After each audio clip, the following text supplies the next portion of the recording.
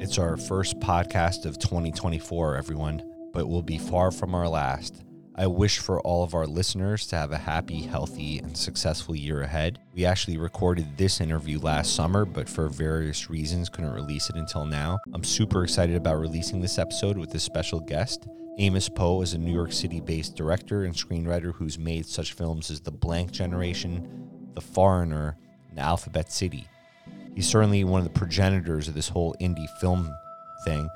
He's a friend and early mentor to acclaimed filmmaker Jim Jarmusch. He directed Philip Seymour Hoffman in his first feature film appearance. He was neighbors with Basquiat. The New York Times described him as a pioneering indie filmmaker, and I just really appreciated him sharing his story and a lot of anecdotes about his whole film experience.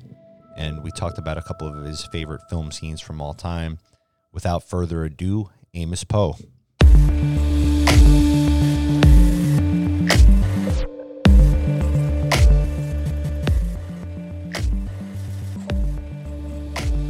I'm so honored to have filmmaker Amos Poe on the Film Situation podcast. Thanks for having me, Zef. So Amos, I guess tell us a little bit how you first got into film.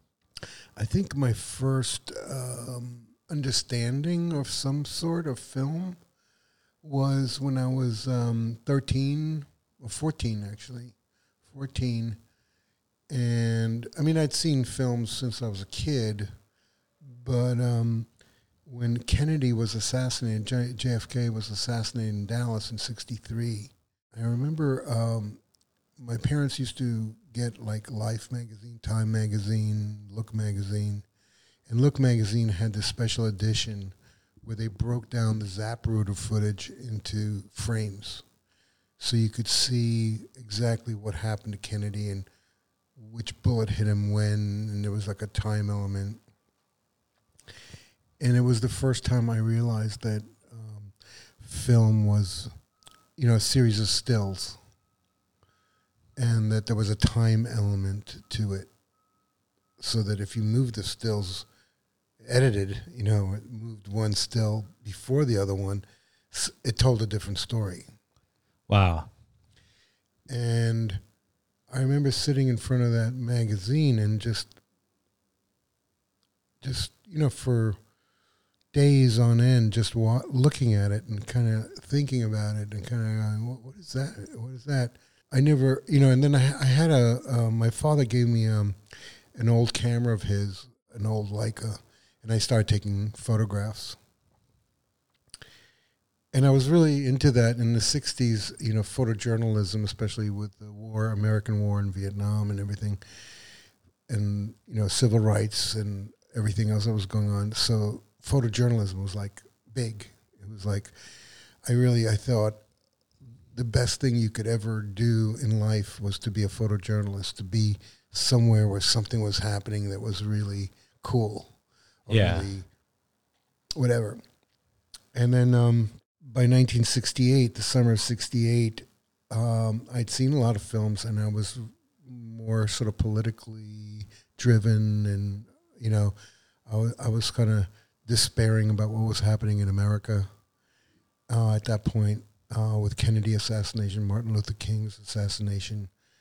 You know, it was a lot of assassinations. And then a war that probably felt pointless. And then looking back. Yeah, no, it was more than it was, pointless. yeah. It was evil. Yeah. I mean, we were attacking, bombing, killing people, you know, for really no reason other than the military-industrial complex. Anyway, so I left in the United States in 1968 and rented a car in London and drove around Europe taking a lot of pictures, and then ended up visiting my father's family in Czechoslovakia in August of 1968. And I happened to be caught in there the third day I was there, third day, as the Russians invaded it. And I took a lot of photographs. On the Slovakian side or the Czech side? The Slovakian side in Bratislava, right across the bridge from Vienna. Nice. You know, across the Danube. So that was my, you know, photojournalist moment, and I was able to sell these photographs to Time Life. as I crossed the border. There was a guy there, and I thought, wow, that's it. And when I came back to the States, and I came back, and I was living in Buffalo, New York at that point, I couldn't take another still picture. Like, what I'd taken during this invasion was so dramatic that any other thing just didn't make sense to me. And I was looking for something that would make sense. And then I happened to visit a friend who was an engineering student up in Buffalo. And what he would do is he would get 2 pieces of electronics or something, and he would take them apart. And he would have 2 pieces, one to take apart and one to have, in case he couldn't put the thing back together, he had another version of it so he could see how it worked. And what he had on his desk, and his kitchen table actually, was a Super 8 camera. Wow. And I went, what the hell is that? He said, it's a Super 8 camera. I go, what does it do? Oh, you can make movies with it. You see, you put a thing in here, a magazine, a film, and you send it to Kodak, and it comes back a few days later, and you make a film. I was like, whoa, all right. And now, had you grown up watching movies and stuff? I had, and, my movie watching was kind of pretty much, I would say, kind of normal, suburban, not really a lot of awareness of film stuff until I was probably like 16, 17, and I started to really by 1968, 69, I was really looking at other films for quality of some sort, or what turned me on, or what flipped me out. Yeah. What where the movie's over and you're just sitting there in the seat and you can't get up. So I drove down from Buffalo to New York. I brought my still cameras to Olden Camera on 32nd and 6th Avenue there. And they, traded these cameras for a Super 8 Nizo Super 8 camera and a projector and a little editor. And I got two boxes of black and white and color cassettes, cartridges for the Super 8. I think there were 48 in each box. So, and I drove back to Buffalo the same day, and I started making films. Most of them were music related, and was sort of like music videos now, what became music videos in the 80s.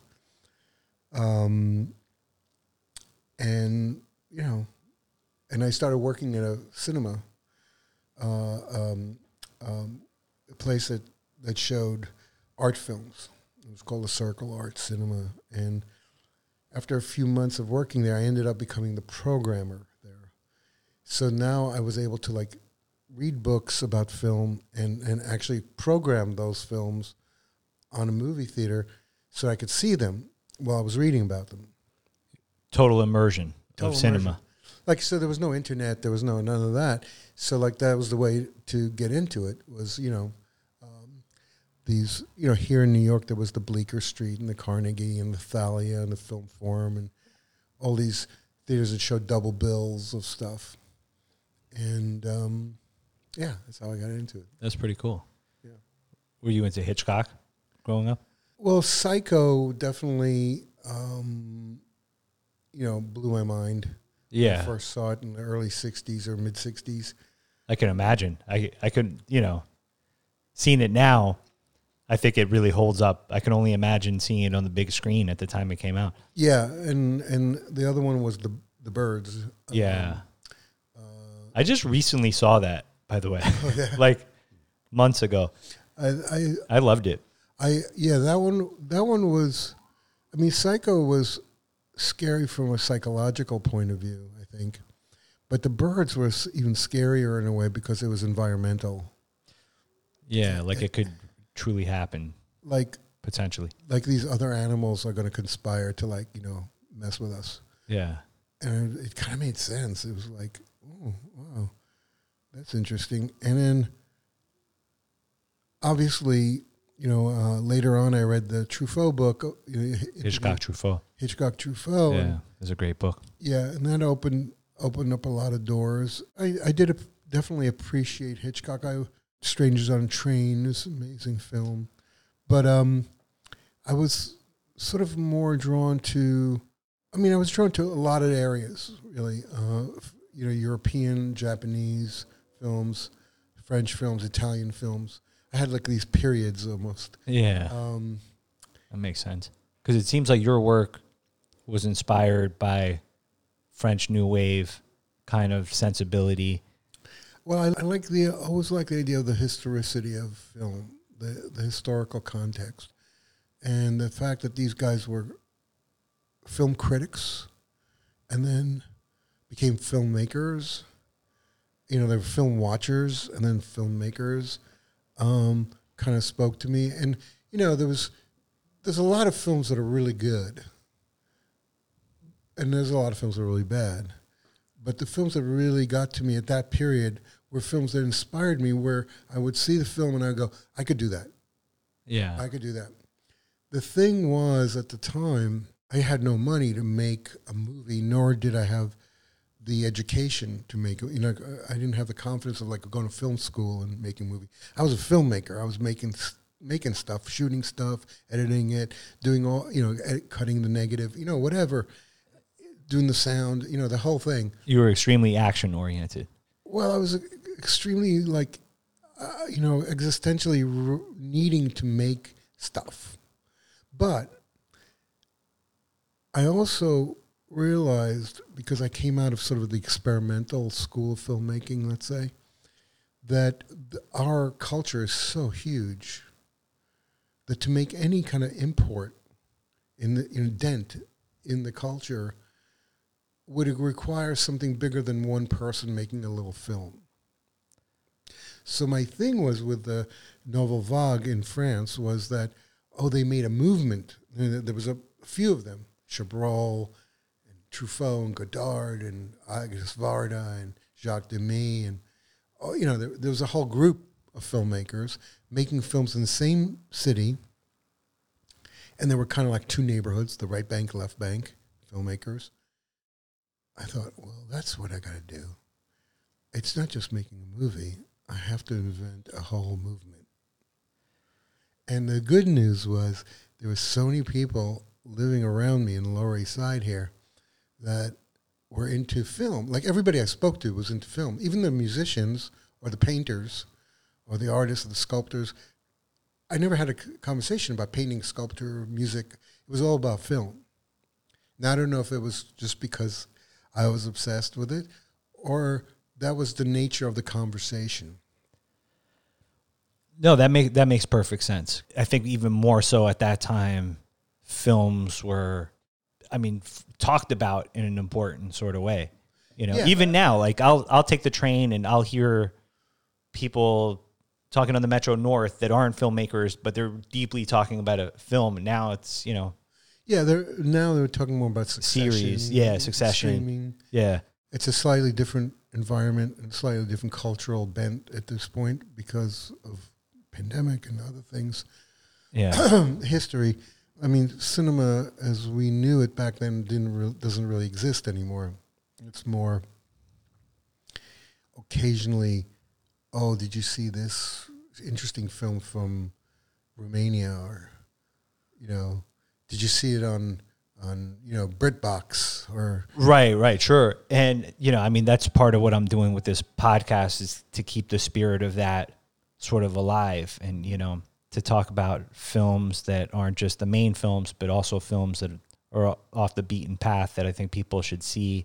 But going back to kind of what you were just talking about and creating a movement, you did do that. And that's why I'm excited to have you on the podcast, because you were pivotal and instrumental into being a part of that New York City wave of filmmakers. Yeah, my thinking was like, because Unmade Beds, which was my sort of remake of Breathless in a sense, and the beginning of the new wave, whatever, New York thing, I was going to reimagine Breathless in the New York setting. But the real key there was that I thought if I could make a feature-length film for like $3,000, then there were like 20 other people in the neighborhood who would go, if he could do it, I can do it, right?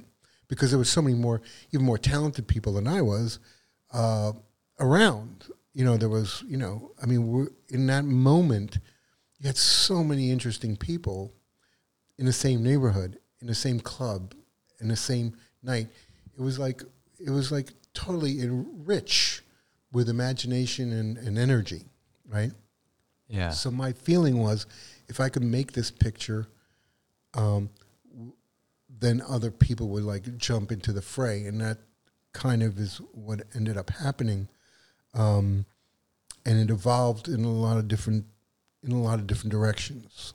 Yeah, there were filmmakers then like Jim Jarmusch and Tom DiCillo and Eric Mitchell, Sarah Driver, Becky Johnston, Beth and Scott B.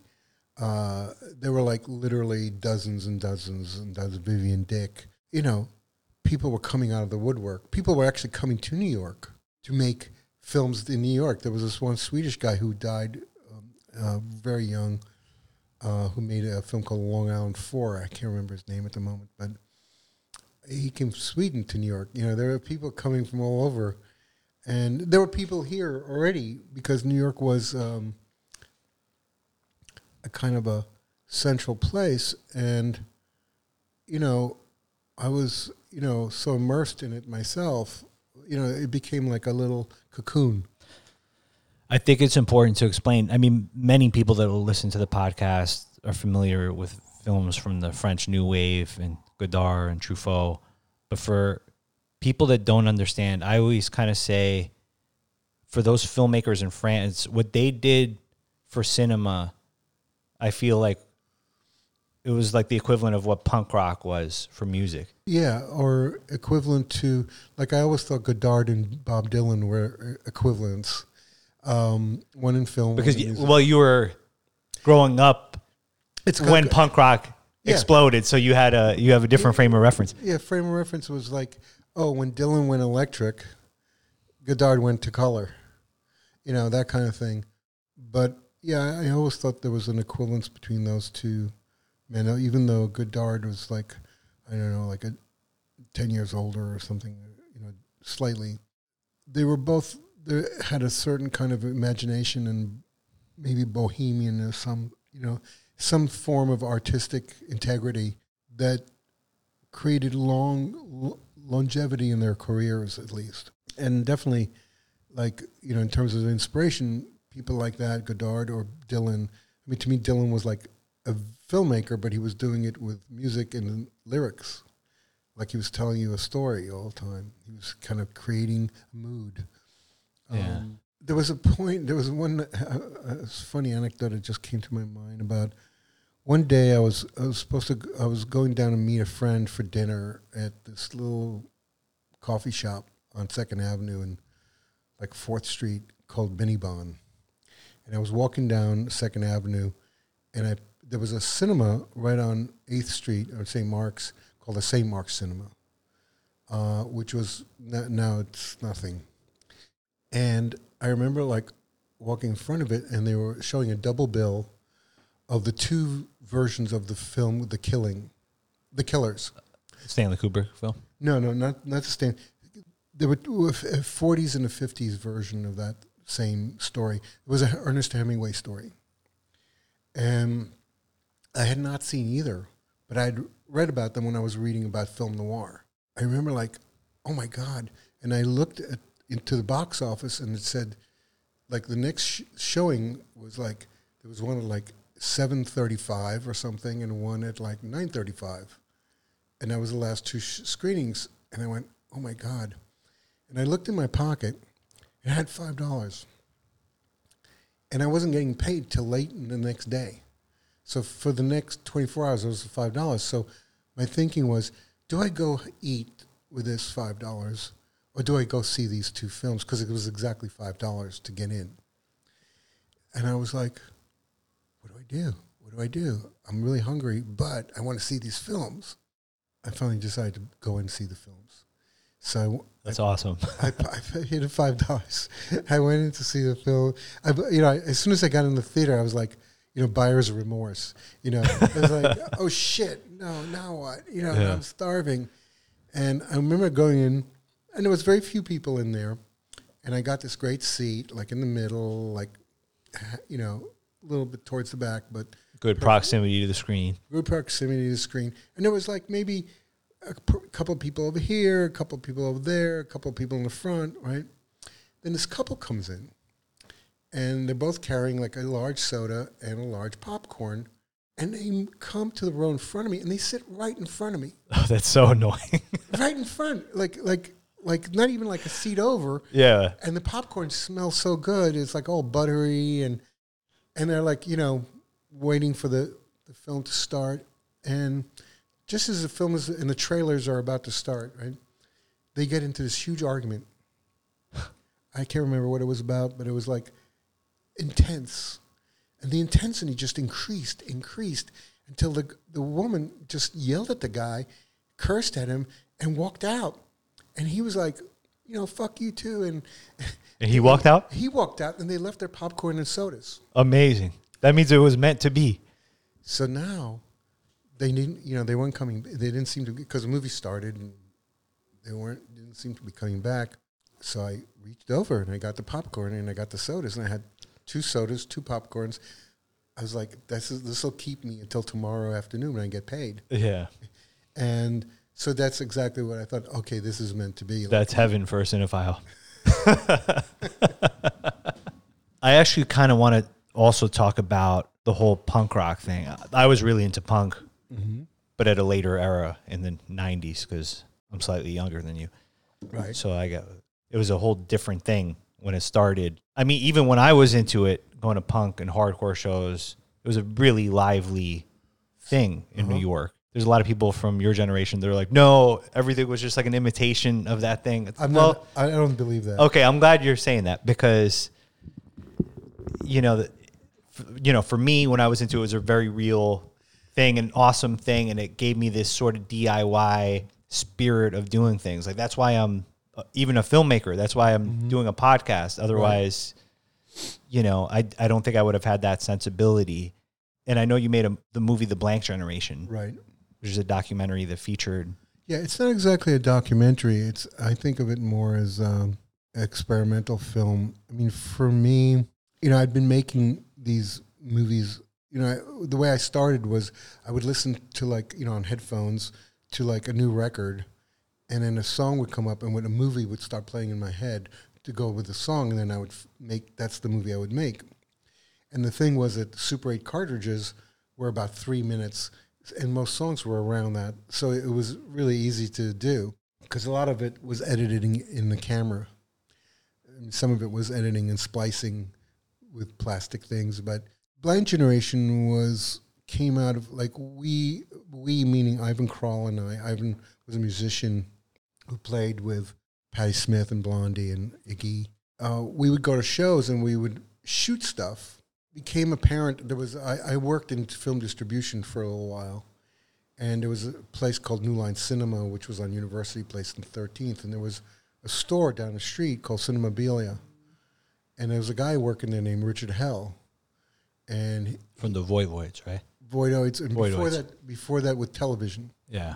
And he's the one who turned me on to CBGBs and said, come down and see my band, Television.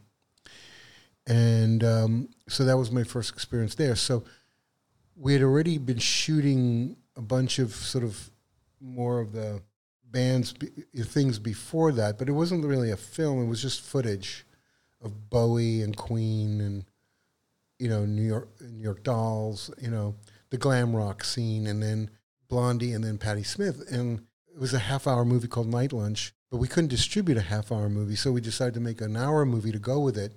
We could put 2 movies together and be a feature-length film. Night Lunch and Blank Generation. So you saw Bowie and Queen at CBGB's? Not CBGB's, but other venues in New York. Gotcha. But like small venues, essentially. Because CBGB's was just about to begin. Glam rock was fading, and punk was coming up. And it was like Patti Smith and Television were the first bands at CBGB. Yeah, the Ramones, right? And then the Ramones came, and then Talking Heads came, and other bands came. And the thing for me, as a filmmaker, not as a musician, was that I was using a silent 16 millimeter camera to shoot bands, and people would say, "What the hell are you doing? It's not going to be in sync if you put music to it." And I went, "That's the whole point. Not to be in sync. To be in sync is too easy." Like, I believed that at the time that the audio track and the visual track should not always mesh. In fact, there should be tension between them, where you could hear like Patti Smith sing, but it wasn't lip sunk, right? And I believed that if you did that, you would get the audience to see better and hear better, because it wasn't in sync. Because we're so used to sync. Like, Yeah. what the hell? Sync is like dime a dozen. Sync is for sissies. Like, let's just make it like not sync, which was the version of punk in cinema to me. That's awesome. Right? So that was the thinking back then. Because when you're young, your thinking is, you never question your thinking. You're this is it. This has got to be it. Yeah. But people would go, how's that going to work? And I go, watch how that's going to work. Now, Ivan and I did, because I worked at New Line Cinema, which did midnight shows like Pink Flamingos and things like that. We put this film out there and started calling up, film places that we knew. They would show Pink Flamingos or El Topo or something like that. And say, hey, we got this new thing, this punk movie. You want to show it? There's like, Cleveland has like 1,000 punks running around. Come on, they'll all come and see it. So because they knew us a little bit, they go, all right, we'll show your film next weekend. Send us a print and da-da-da. So we'd call them on Monday to see how Friday, Saturday midnights went. And they go, well, 30 people came. Oh, 30 people. Oh, okay. What do we get? Like $5 each? No. 30 people came, but 15 of them left and wanted their money back. They hated it. The out of sync thing just blew their minds, and they like, fuck this. Let me get out of here. So, on one hand, especially Ivan was so pissed off, like, oh, you return money to these people? But for me, as a filmmaker, I thought, this is great. People hate the movie, and the other people stayed, obviously, so they must like it. We don't have anybody in the middle. People hate us or love it. There's nothing in the middle. And that's art right there. Yes, it is. Absolutely. Okay. So, the sort of, in my opinion at that time, which was a little arrogant, I must say, in retrospect, I thought, that's art. Either they hate it, they got to hate it, and some people get it. And you want the audience who gets it. You don't give a shit about the people who don't get it and leave and want their money back. They're out of your picture. You want the people, and you're building an audience for maybe a next film who see your work as like outside the box a little, right, or punk, whatever, but now are like, oh, this guy doesn't give a shit.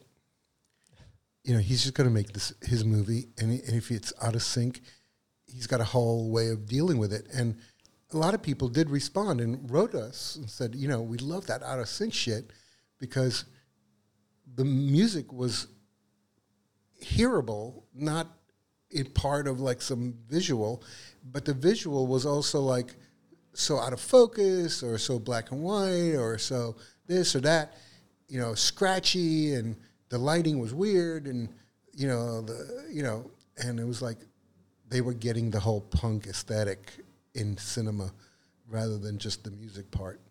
So I felt, or myself, Ivan a little so, but probably he also eventually felt that way, that Blank Generation was successful, whatever, because it was the first time we were actually getting paid from a movie theater for a film that we made. It was like a whole, oh my God, we don't have to have a job to pay our rent. Can we do this as a career, or not even career? The word career wasn't even in the picture, but it was like, can we do this and still stay alive? Yeah. I then got a job as a superintendent of a building on 15th Street in order not to pay rent, so I could save the rent money to make a feature film, and that became Unmade Beds. Amazing.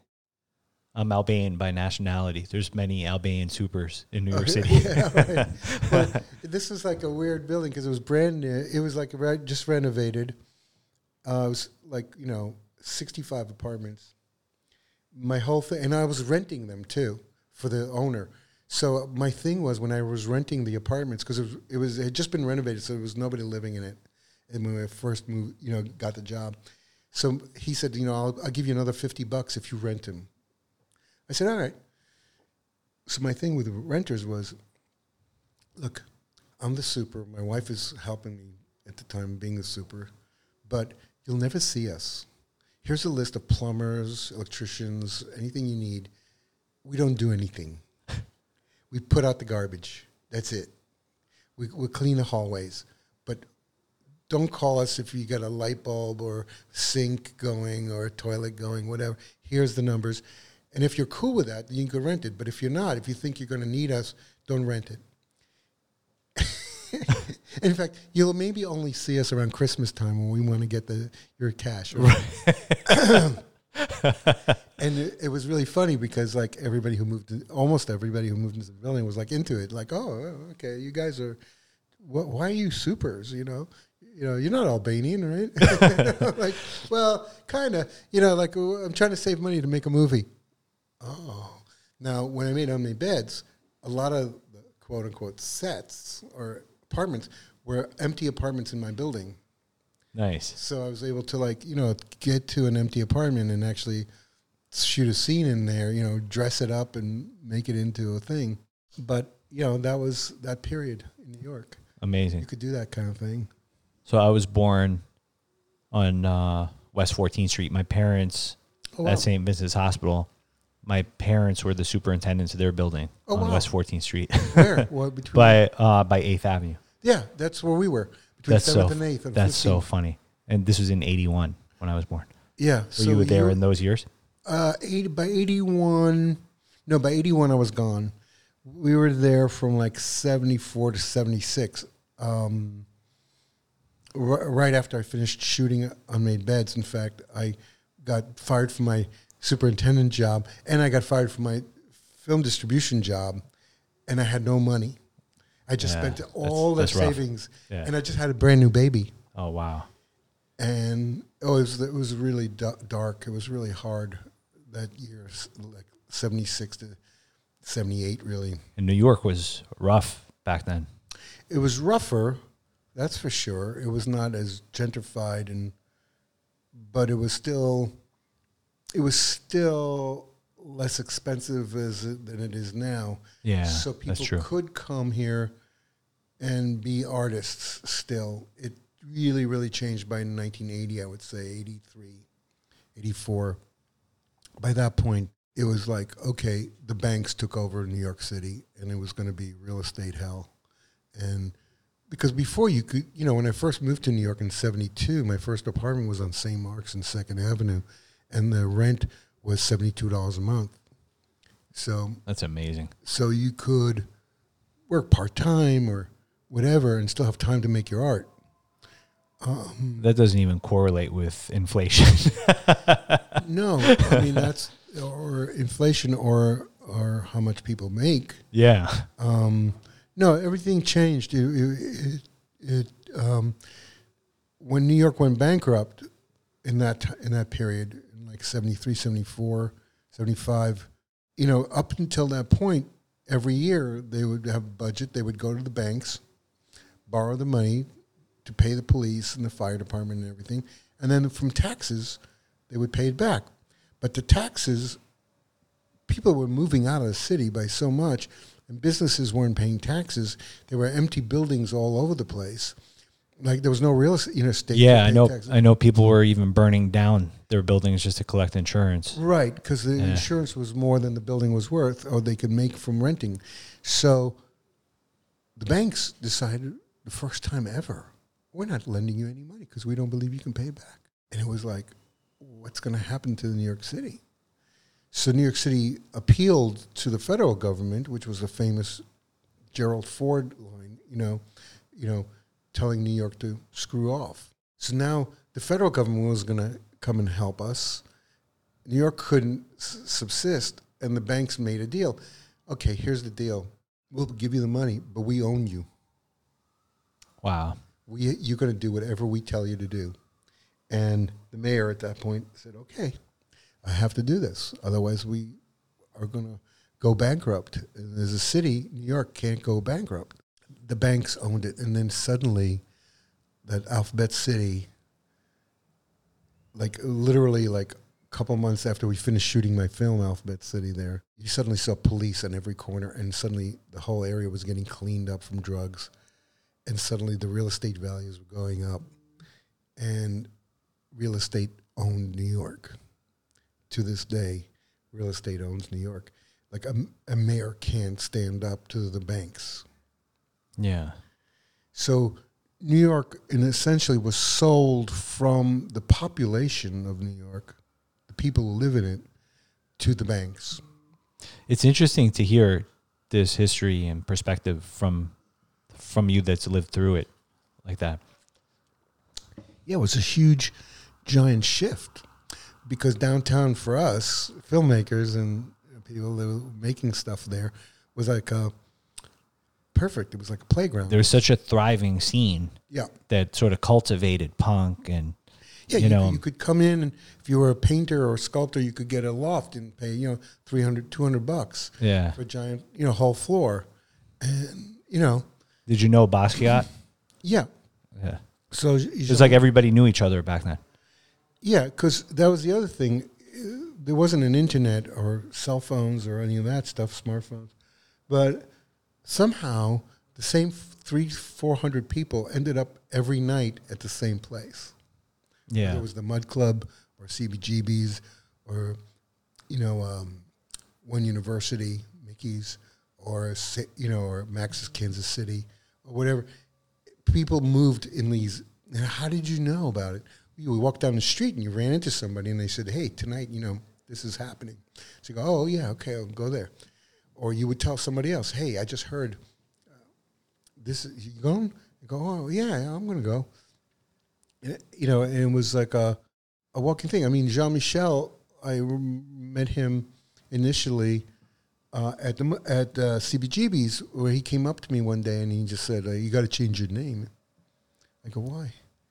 He goes, because I have the same name in different way of spelling it. Mine is Samo and yours is Amos. You can't have the same letters as me. I was like, oh, really? Oh, I didn't know that. Okay. Was he sort of fucking around? Or was he was playing. Yeah. But it was by way of introduction. Yeah. And later on when I directed a TV Party with Glenn O'Brien, Jean-Michel would come around and hang out in the booth with me. And then we had a scene in Downtown 81 together. And then he became my neighbor because I lived on Great Jones, between Bowery and Lafayette. And he took over Andy Warhol's place on Great Jones. And that was actually when I got closest to him in those last years before he died because he was my neighbor. Yeah. And he would always fuck with me. He would always go... He would see me on the street and he goes, hey, how you doing? And I go, I don't know, I'm broke again. And he goes, oh, you need some money? I go, yeah, you got $20? And he'd open his pocket and he'd pull out this wad of $100 bills. And he'd look through the $100 bills. He goes, yeah, I don't have a 20. Put it back in his pocket. Oh, man, that is... and then I'd look at him and he'd go, oh, wait, hold on. And he'd pull out 100 and he goes, here, take this and just, pay me back whenever. So then... That's nice, yeah. But then whenever I went to pay him, he'd ring my bell. And, sometimes my wife would, look out the window and go, what do you want, Jean-Michel? Oh, Amos owes me $20. Is he there? She goes, honey, Jean-Michel's downstairs. So I buzz him up and he come up. And he goes, hey, you got the $20 I lent you? I go, that was 100. I don't think so. I think it was 20. I think he owed me 20. So I'd always have to pay him 20 for the 100. That's a good deal. But it was a way of him telling me, I'm successful and you're not. Oh, you think that's what he was doing? But he also loved that idea that I was building a family and he had a hard time even, relating in a relationship to anyone. Yeah. And I was out of drugs at that point. He was still into drugs, and I was like, dude, you gotta stop calm this down. stuff. It's gonna kill you. And literally in 1988, on a Friday afternoon, right across from his house was a garage that did only like European cars or something. And I had this old Mercedes that was always messed up. And I went to get my car with my son, who was like a year and a half at that point. It was like August of 88. I think it was the 18th of August. I went to get my car. It was still on the lift. They were about to bring it down. And I turned around and I saw Jean-Michel's door was open. And I was like, Jean-Michel never leaves his door open. He's so paranoid. What the hell? Hey, Nick, let's go see what's going on with Jean-Michel. And we walked in. He was dead. Oh, my God. And his girlfriend had just gotten there, Kelly, and just called 911. And, he was lying there with blood coming out of his nose. And wow. She was crying. And because my son was so little, I didn't want him to see that, so we walked out, and my car came down, and we got in the car and picked up my wife, and we were driving out to Long Island. And it was like, holy cow. Like, there was like something I had not anticipated, that that he would die. Yeah. But he was, so despairing because Warhol had died the year before, and his whole relationship to Warhol had gotten so sour after their shows together. Oh, really? Yeah. Yeah. That I think he just gave up. I think he didn't have the sort of positive energy to overcome, the inertia, the gravity of drugs. Yeah. This is wild because I had no idea that you even, I was just like, oh, everybody knew each other. I didn't know that you knew him this well I mentioned it. I mean, yeah. I knew him, sporadically, or like, we were hanging out in the same circles. Yeah. But it wasn't until we were neighbors the last 4 years that I really got to know him better, because we would see each other on the block. Yeah. And he really liked my son.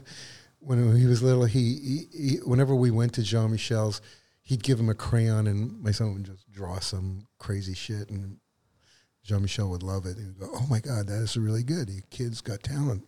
I go, what do you mean? He's just this little kid with a crayon. Yeah, but, like, look at the way he did that yellow and that blue. He realized that you put them together, they become green. And then he started doing all together, and half of this drawing is green. I was like, oh, I didn't notice that. Yeah, that's pretty cool. Yeah. He liked kids. That's good. He had a good heart, it sounded like. Yeah, he liked kids. I think he would have, had he survived that period and somehow gotten himself straight, I think he would have had a much more,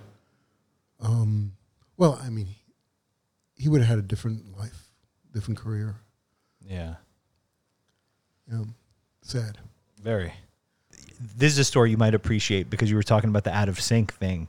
In sort of preparation for this podcast, I was watching simultaneously last night your film, The Foreigner, and then also The Blank Generation. At sometimes I had like them on two monitors side by side in my office at my house. Right.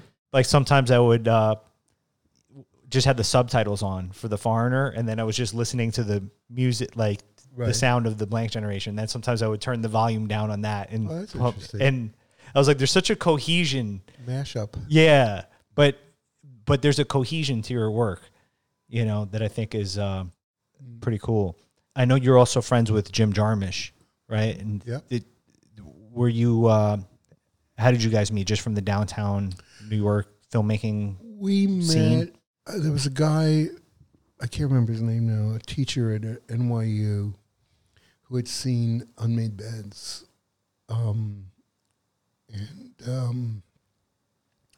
He asked me to come to his class and show it to his class, like it was a grad school at NYU. And I said, sure.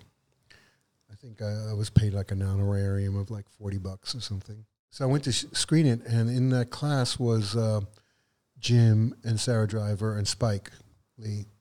And I showed the film, and they all kind of like, looked at it. Okay, what's that?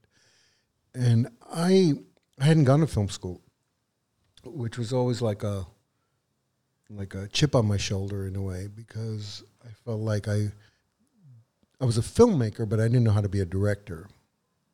Like, there was a difference between people who went to film school who had a more of an academic education about film than what I was, which was just like picking stuff up on my own, like an autodidact.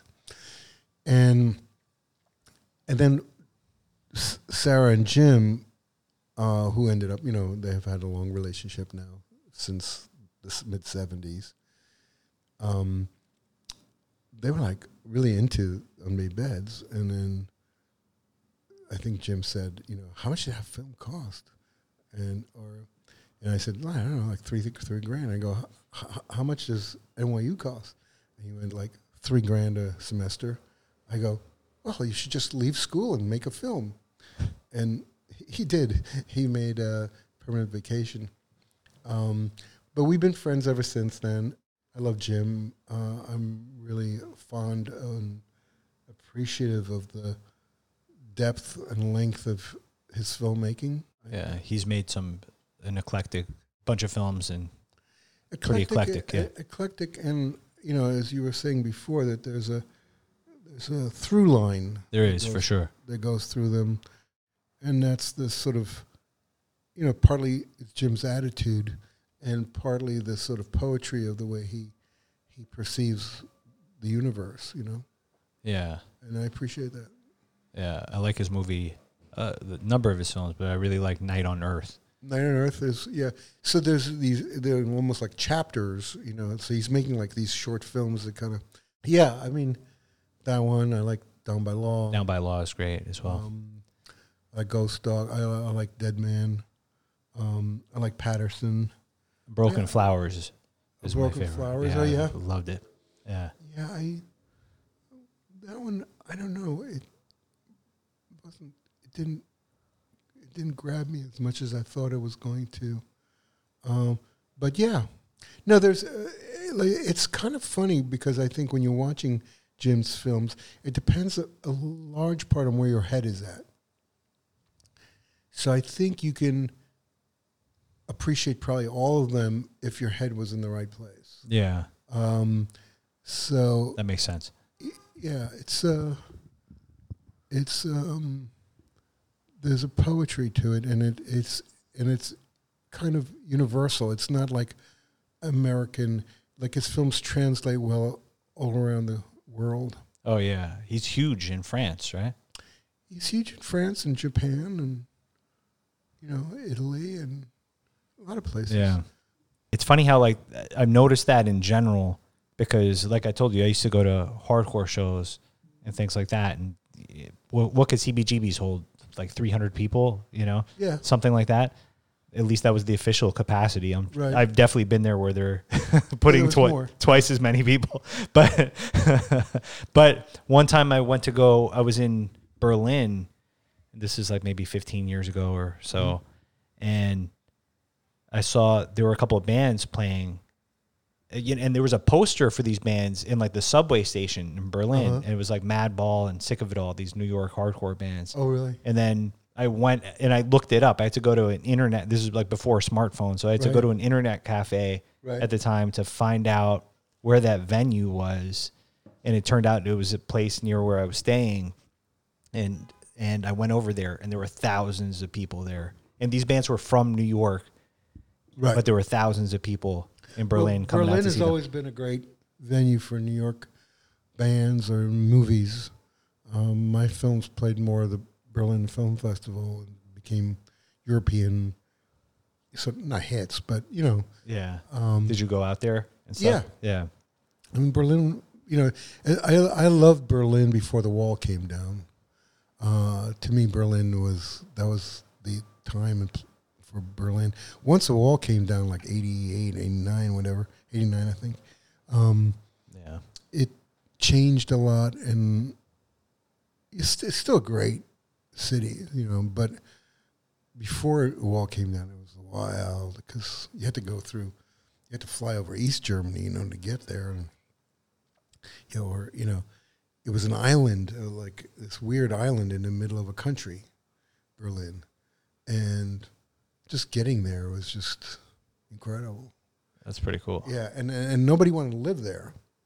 So the government was basically, the West German government was paying people to live in Berlin because what are you going to do in Berlin? There's no industry. There's nothing to, So artists went there, and the whole city seemed like a bunch of artists because the government was paying you to live there. Because it was like, it was, the East Berlin was communist and part of East Germany, which you were in the middle of East Germany. So Berlin was in the middle of East Germany. Yeah. So you had to, you couldn't even fly a German airline into Berlin. Like, what do you call it? Lufthansa. Lufthansa. You had to go, you flew to Munich or Frankfurt or Hamburg. Then you had to take either Pan Am or British Airways or Air France, the three other places that were part of West Berlin, and because they wouldn't let a West German airline fly over East Germany. So you had to change planes and then fly to Berlin. Berlin was just like a whole other animal before the wall came down. One thing I also wanted to mention is you've had a number of people that you've directed in your films. You directed Philip Seymour Hoffman. Yeah, in his first film. Yeah, that's pretty cool. How was it like working with him? Oh, I love Phil. He was such a great actor. I wanted to work with him again, and unfortunately, he passed away. Yeah. Another drug casualty in a sense. Very sad. Yeah, really, really super sad. Yeah, he. I have a friend who was this woman, Davian Littlefield, who is a manager, and one day she called me. She goes, "I want to be downtown. I'm going to this little venue to see these like actors do this like one act thing. I'm thinking of signing this guy named Phil Hoffman. You want to come with me?" And I was just about to do a film called Triple Bogey on a Par 5 Hole, this little indie film. And it was like 1990, I believe.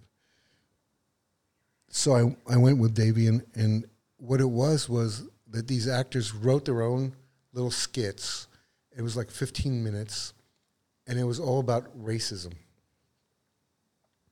And Phil did this thing on this little stage. There was like 15, 20 people in the whole place. And he did it with this actress. And the scene was, they were just coming out of a movie, an Eddie Murphy movie. And they come out of the movie, and Phil says to the girl, to this woman, how'd you like the movie? And she goes, "Oh man, that was great. I love that movie. It's so funny. I love Eddie Murphy." And he goes, "You love Eddie Murphy?" She goes, "Yeah, he's greatest. I love him." You mean you like Eddie Murphy, or he's funny, or you love Eddie Murphy? And she's like, "Well, I like Eddie Murphy. I've seen all his films. I guess I like him, love him, but you love Eddie Murphy." "Well, he's great, right? He's so funny." "You love Eddie Murphy? How do you love Eddie Murphy? What's your problem?" "Well, you love him. You mean you love this black man, right? Because he's got a big dick, right?" And she's like, "What? What are you talking about?" And he starts ragging on her, and he gets so intense that you're sitting in the audience and you were scared for the girl. And you go, "Oh my God, he just turned this scene." It's like Joe Pesci in Goodfellas. In Goodfellas, that's exactly what I was thinking about. Yeah. Yeah. Like, he's going to murder her. Yeah. He's going to kill her. And the actress who was really also very good, but you could feel her being scared. Yeah. And And you could feel intensity and ferociousness of this actor, this young actor. And then when it was done, it was like, whew, oh my God, okay, I got to get out of here. I got to go get some air outside. And then it went outside, and Davian came out, and I said, you better sign that guy. That guy is good. He's amazing. And she goes, yeah, I think I'm going to sign him. He certainly had the chops. And she signed him. Yeah. I think that Sidney Lumet movie, Before the Devil Knows You're Dead, oh my God, that was so good. Yeah, and it was like, I think, Sidney's last movie. And Yeah, that was Sidney last, yeah. I'm not sure if it was Phil's. I don't know. I think No, he did. I think he had it. But it was, that one came out in 2006, but that was Lumet's last movie. Yeah, it was. He was. He's so good in so many movies. You know, Paul Thomas Anderson's movies. Hard Eight. He had like a cameo in Hard Eight. Yeah. But then the movie The Master Mm-hmm. was incredible. And there's a scene with Philip Seymour Hoffman and Joaquin Phoenix where they're like down in like the hull of the ship or whatever, and they're like drinking this hooch, and it's like there's some homemade alcohol, and I was like, man, this is some of the best acting I've ever seen on camera. Yeah, Phil was natural. He was. I mean, he studied. He went to NYU. He was well educated in acting, but he was also natural, just a natural talent. In my opinion, he was one of the 3 or 4 best actors of his generation. Yeah, absolutely, no question. Joaquin Phoenix is amazing as well. Yep, and Daniel Day-Lewis. Oh yeah, he's unbelievable. Did you see Phantom Thread? Yes, Yeah, I love that. I loved it. You also directed Debbie Harry. She's Yep, been in your early work. That's pretty cool. Blank Generation, On My Bed's in the Foreigner. Yeah, Yeah. yeah. Debbie was, amazing. She was like a superstar. I mean, there were so many amazing people at that time. That's, I think, what made it really happen. It was, Debbie and Chris Stein and, David Byrne, Patti Smith, Richard Howell. I mean, there were such an amazing group of people at the same time in the same place. You couldn't help but make it, like, amazing. Yeah, there was a real thing in New York, and this ties into something that I feel about movies in general. And kind of as I progress as a filmmaker, one thing that I notice and that's important to me is I think when there's films that I really respond to, there's sort of a vibe in that film. And your work has a vibe to it, and it's almost like it could even be shown as artwork. Like if somebody was having a party, your work could be shown, like it could just be there and, it adds to the vibe of the party or something. I don't know. Yeah, there was a film I made in 2005, 2006, 7 called Empire 2, which was a kind of a reimagining of Andy Warhol's Empire. Yeah, I've seen some clips from it. Yeah, like a digital version of Empire. And that one is literally like wallpaper. You could, like, any music goes with it. Yeah. But that was a digital experimental film. When you look back at your body of work, is there a particular film that you're the most proud of? I know it's probably tough to say, but... Yeah, it's hard to say. I think The Foreigner, in a way, may be the most coherent and strange, film that I've made. I love the scene where he's sitting in the hotel room, and then there's that little documentary about punk rock playing, that like news section, and you're just watching it and watching this guy watch that in real time. It was a bold choice. Well, it was an accident. I loved it personally. We were in a Chelsea hotel, and we were going to do this one little scene, and then somebody said, "Hey, they're doing this thing on, I don't know what it was, Dateline or 60 Minutes or whatever it was. It was like about punk in London." I go, "Hey, turn on the TV and let's look at it." And then our DP, Shireen, said, "Let's film it." I go, "Yeah, let's film it." So Eric was like watching that. Yeah, that film has a lot of, that was, in a lot of ways, the most positive, even though there was a lot of negative stuff going on around it, it really changed things. More so in retrospect than when I was there at the time. But it was a really difficult time in my life, and it was a really great collaboration with Eric and everybody else who was on the film. And it was just a sprint to make that film. It was just invention after invention after invention. And the final invention of that film was that at the very end of making that film, I was like literally broke again and had no money for a sound mix. And I was like sitting there going, what am I going to do? What am I going to do? I got to mix the sound, but I got no money for a sound mix. And even like somebody said, I'll do it for $400. I was like, yeah, but you don't even have the 400. Yeah. And then what happened was I, somehow miraculously happened to watch it again without the sound mix, where it was like literally one track just butt spliced. I wasn't even separated into different tracks. Yeah. It was just one track. So if there was music, there was no dialogue. Oh, so that's why the music cuts off. Actually, I kind of liked it. I thought that was an artistic choice. Well, it became one. I liked it. But I was like, oh, that's pretty cool. Actually, the music just will cut off from a scene and just. But it came from like going, okay, I don't have the money for a mix. Then I listened to it, watched it and listened to it, and I went, does a film always need a mix? Does sound always have to like fade in and fade out and be perfectly like? Can't it just be boom, boom, boom, boom? And I went, what if you did a whole feature with boom, like with butt spliced, Yeah. Like the volumes are different and everything is like different tones, room tones and whatever. What if you had no mix at all? And I asked a few people and they were like, I don't think that will work. I go, you don't? Why? Well, it's not how your ears work. Your ears need to be, I go, well, is every visual a fade in and a fade out? Or, are you always like dissolving in between shots? No, you're hard cutting. What if you do that with sound though?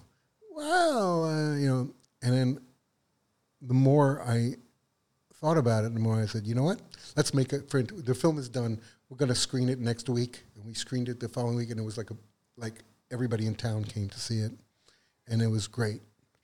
But it was because my belief was partly that they never heard a movie like this before. Yeah. It was You never heard a movie where every cut is butt spliced without any modulation or tonal shit, It was rough all the way through.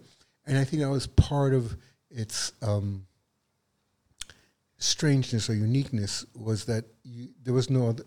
Like I remember, like becoming very conscious afterwards, like especially when we screened it in Deauville and in Berlin and other film festivals, how every film had a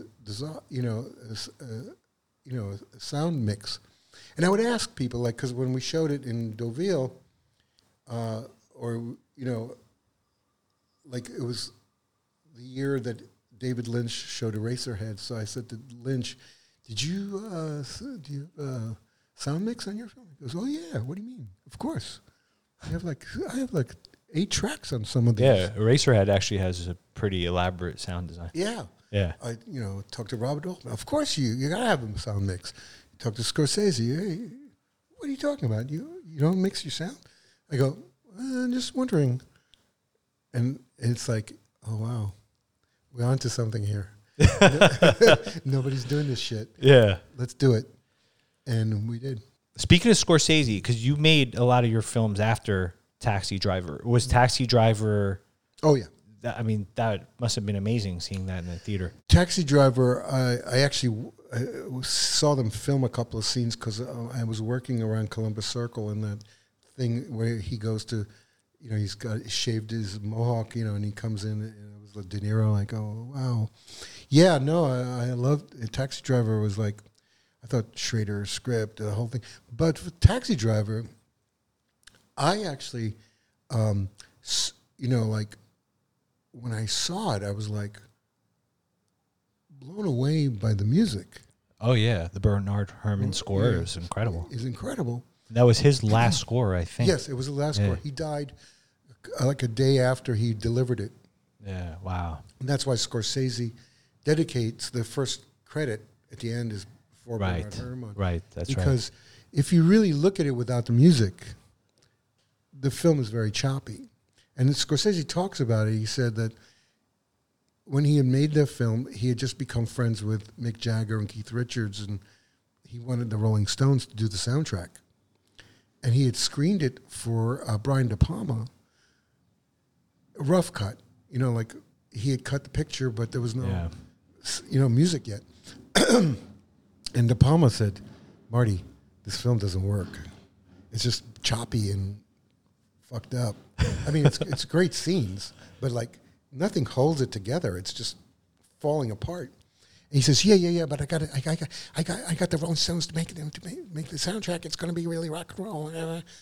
And Brian De Palma looked at him and said, are you out of your mind, Marty? Rolling Stones? Get the fuck out of here. They're like a rock and roll. How could they do music for a movie? You're like, what are you talking about? You might like the band, but no, get a real composer. Get somebody real, like, I don't know, like Bernard Herrmann. And Marty said, wait, is he still alive? He goes, yeah, he's still alive. He did music for my film. Call him up. He's in London. Here's his number. Scorsese thinks about it for a minute, and he's like, yeah, maybe Brian is right. Like, I should get a real composer, right?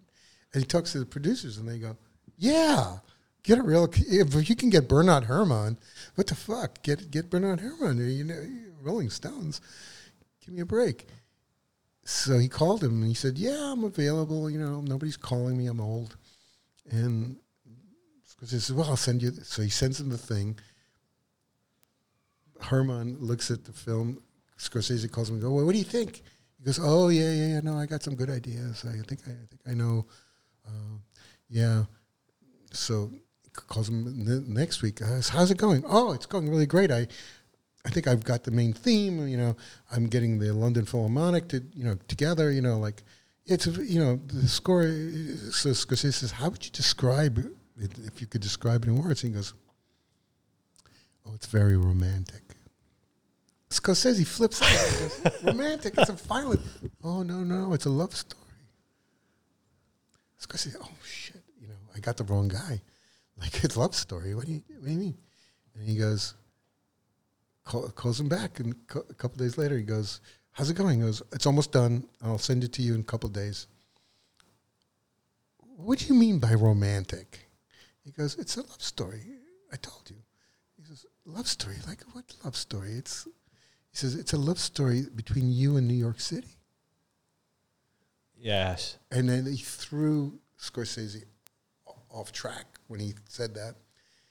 And then the score was done. It was sent to New York. Thelma Schoonmaker got it. And Scorsese, how's it working? And she goes, holy shit. Yeah. That's what we needed. It's one of the best pairings of sound and picture of all time. I think so, too. And then she put it together, and the next morning they had a screening, and Scorsese says, you went into the screening being very, very nervous, very anxious, that he had no idea how romantic, like, what is Bernard Herrmann talking about? Like, he expected, like, something real, and then Bernard Herrmann, right, and that great opening. Yeah, it's incredible. And I personally don't like things that are too on the nose. Like, Law and Order, if you watch Law and Order, it's like, here's a suspenseful scene. Yeah. Here's suspenseful music. Yeah. Like, and anything Law and Order, don't even go there. but the fact that, and Scorsese says he sat there and he saw the film completely differently because he had been so involved in the film, he thought he knew the movie. Yeah. He said once Bernard Herrmann's score went on, it was like a whole different experience. And he he was speechless for like 15 minutes afterwards. And then finally, Thelma looked at him and goes, Marty, can you say something? Can you open your mouth? And he went, oh, my God, this is amazing. And then he told Brian De Palma, he called Brian De Palma, he said, thanks, you know, the guy, he changed the whole movie. I mean, it's like a whole, it's like his input into this movie made the movie, you're right, it holds it all together now. Whereas before it was like this disparate scenes, right? And De Palma said to him, that's great, you know, you should call him and thank him. And he called him and he was dead. Oh, my God. Wow. He had just died. But what a legacy he left. And also your story, first of all, incredible story. And that's also a testament to the true collaborative nature of the medium of film, which is something that personally drew me into this field. So like, you know, most directors, you know, filmmakers, they have a sense of music, they have a sense of tone and all that stuff. But if you have a really great composer like Bernard Herrmann, don't give him directions. Yeah. Do not direct. It's kind of trying to direct Phil Hoffman or Daniel Day-Lewis or, you know, like just chill. Absolutely, yeah. You know, like let them do their magic, let them do their thing. And, you know, if you need to tweak it, you tweak it later. But, like, if you got somebody like, you know, like that, you know, you're working with someone who's got real chops in their field, just let them just say, here, I don't know. I mean, I have ideas, but my ideas, don't worry about them. Because you can't describe sound with words. You can't say, well, I think I want a romantic, or I think I want it violent, or I think you should have violins, or I think you should have harmonica. You know, because I always have those ideas, but it was like, if you have a composer, just let them run with it. Yeah.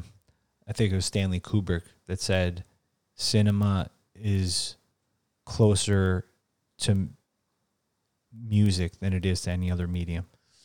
Yeah, because if you have to explain it, it's like you have to feel it. Yes, exactly. That's why I don't understand when people say, oh, I read about that movie, I don't really need to watch it. I'm like, well, if you read about a fucking good meal, I'm like, does that mean you don't need to eat it? Like, you know, like it's such a strange sort of thing. Yeah, it's very much like that. You know, it's like, it's like cooking. Like, you need the right ingredients, or you need fresh vegetables, or you need something. But you could only know it by experiencing the meal. Exactly. You could read about it to maybe entice you to want to eat that or not. You can only fully know it by, you know, experiencing it. Yeah. And I feel like the same thing is true for a film.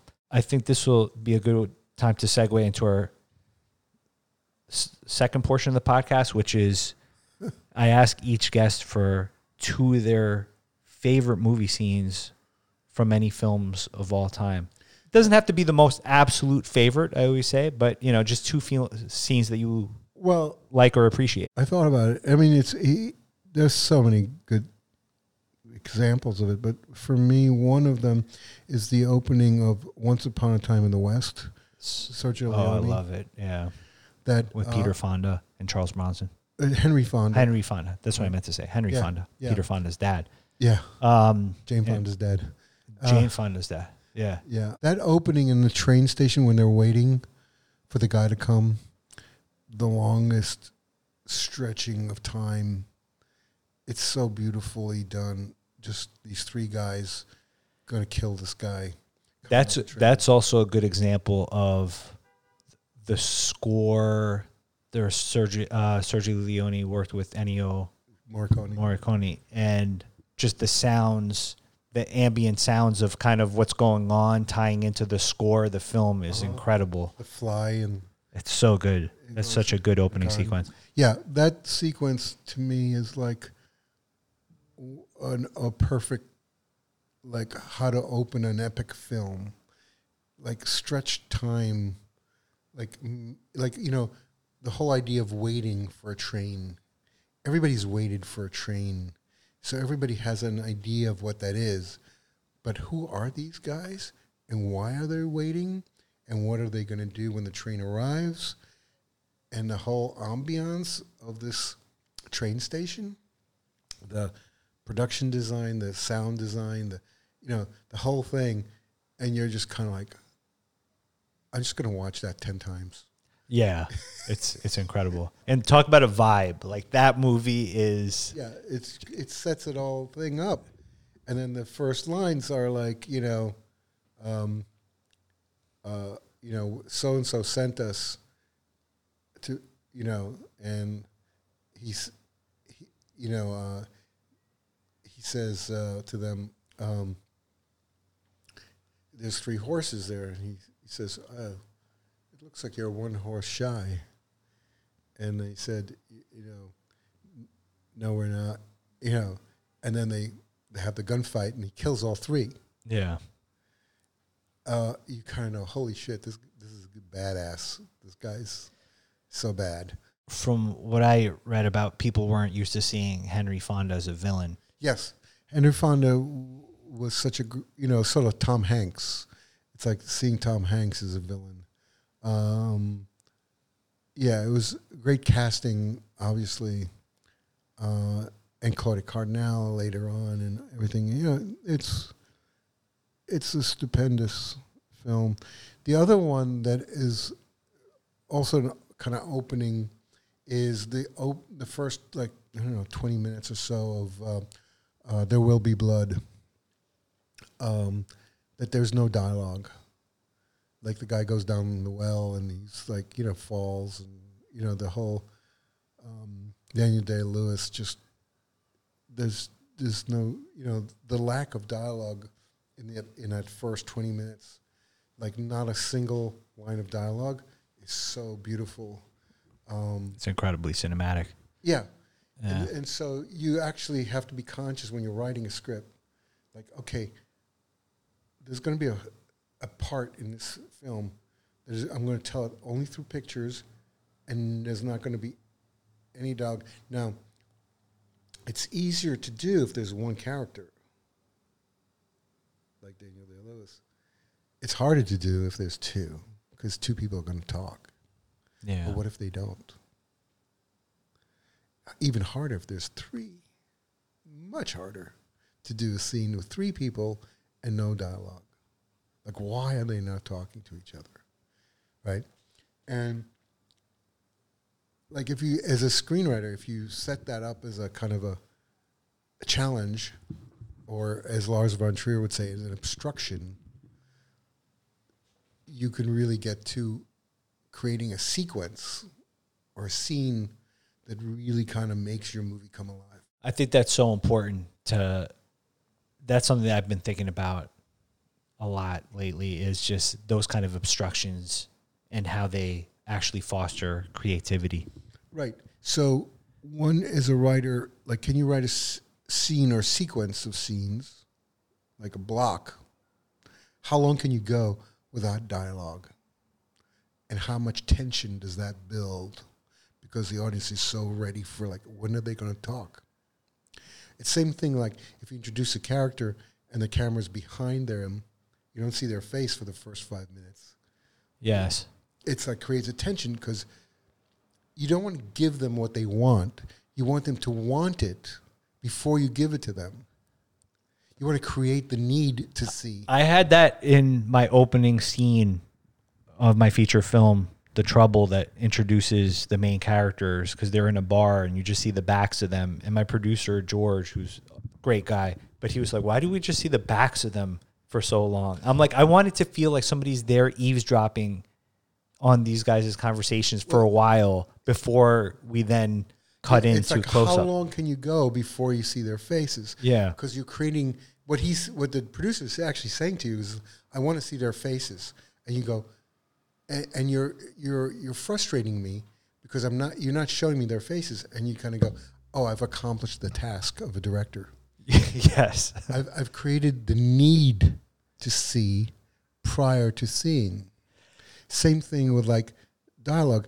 I've created a need to hear this person talk or say something. Now, later on in There Will Be Blood, he has long monologues. Yeah. He has lots of conversations that are great. But, like, the fact that you are seeing his physicality. And for an actor like Daniel Day-Lewis, who's so physical anyway, he's so wonderfully physical. Like, he's great, like in, Phantom Thread when he's talking, obviously. Or what was the film with Scorsese and Michelle Pfeiffer? That one was great. The Age of Innocence? Yeah, Age of Innocence. Yeah.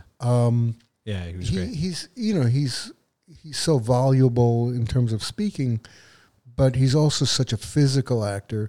You want to be able to like mine that part of his, aura. I know it's a frequently referenced scene in There Will Be Blood, but the scene where he's in the church and Paul Dano's character is like, so you've abandoned your child. I've abandoned my child. And at first he's just sort of going with it, but, He's like, you've abandoned your boy. Then he just loses it. He's like, I've abandoned my boy.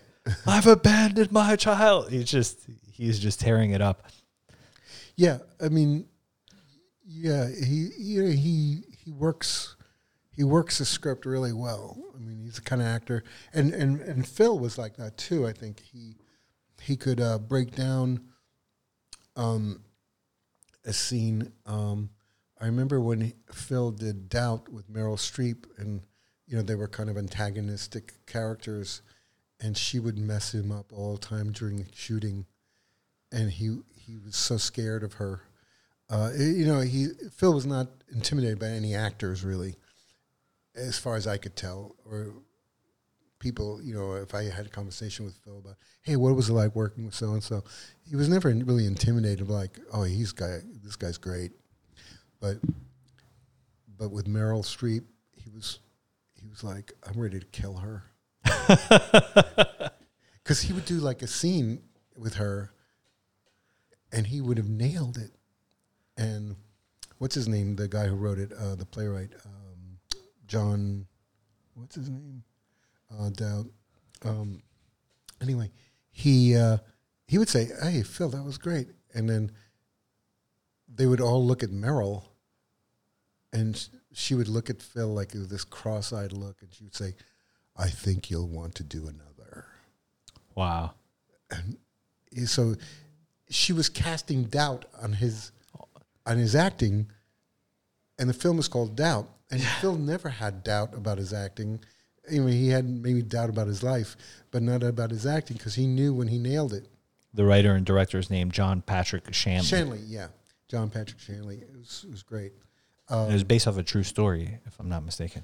It might, yeah, I don't remember. But I remember when he was filming it in New York, and he was like, oh, I should have taken that film out in Wyoming.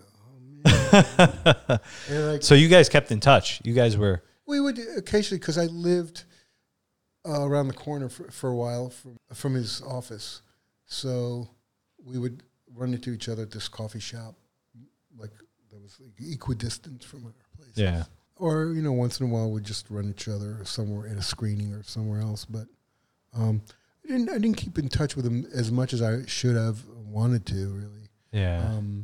Because he was also so busy. His career just ascended, yeah. Everybody wanted to work with him, Yeah. And he was getting, he'd get like 10 scripts a week. Yeah, I can imagine.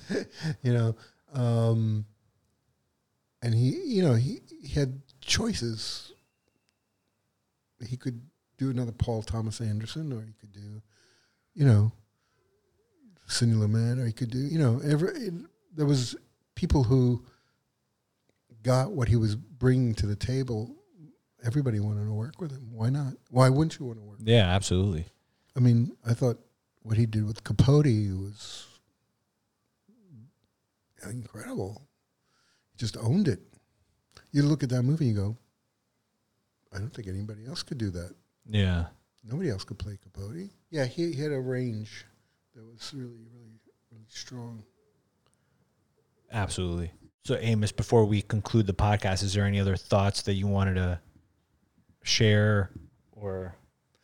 Not really. I mean, I think we've covered a wide range. I think so too. I'm so grateful for you being on the podcast today. Thank you. Thanks for reminding me. Thank you for listening to the Film Situation podcast hosted by Zef Cota. Today's guest was Amos Poe, produced by Theodora Harrington. Original music by Yuri Rybak.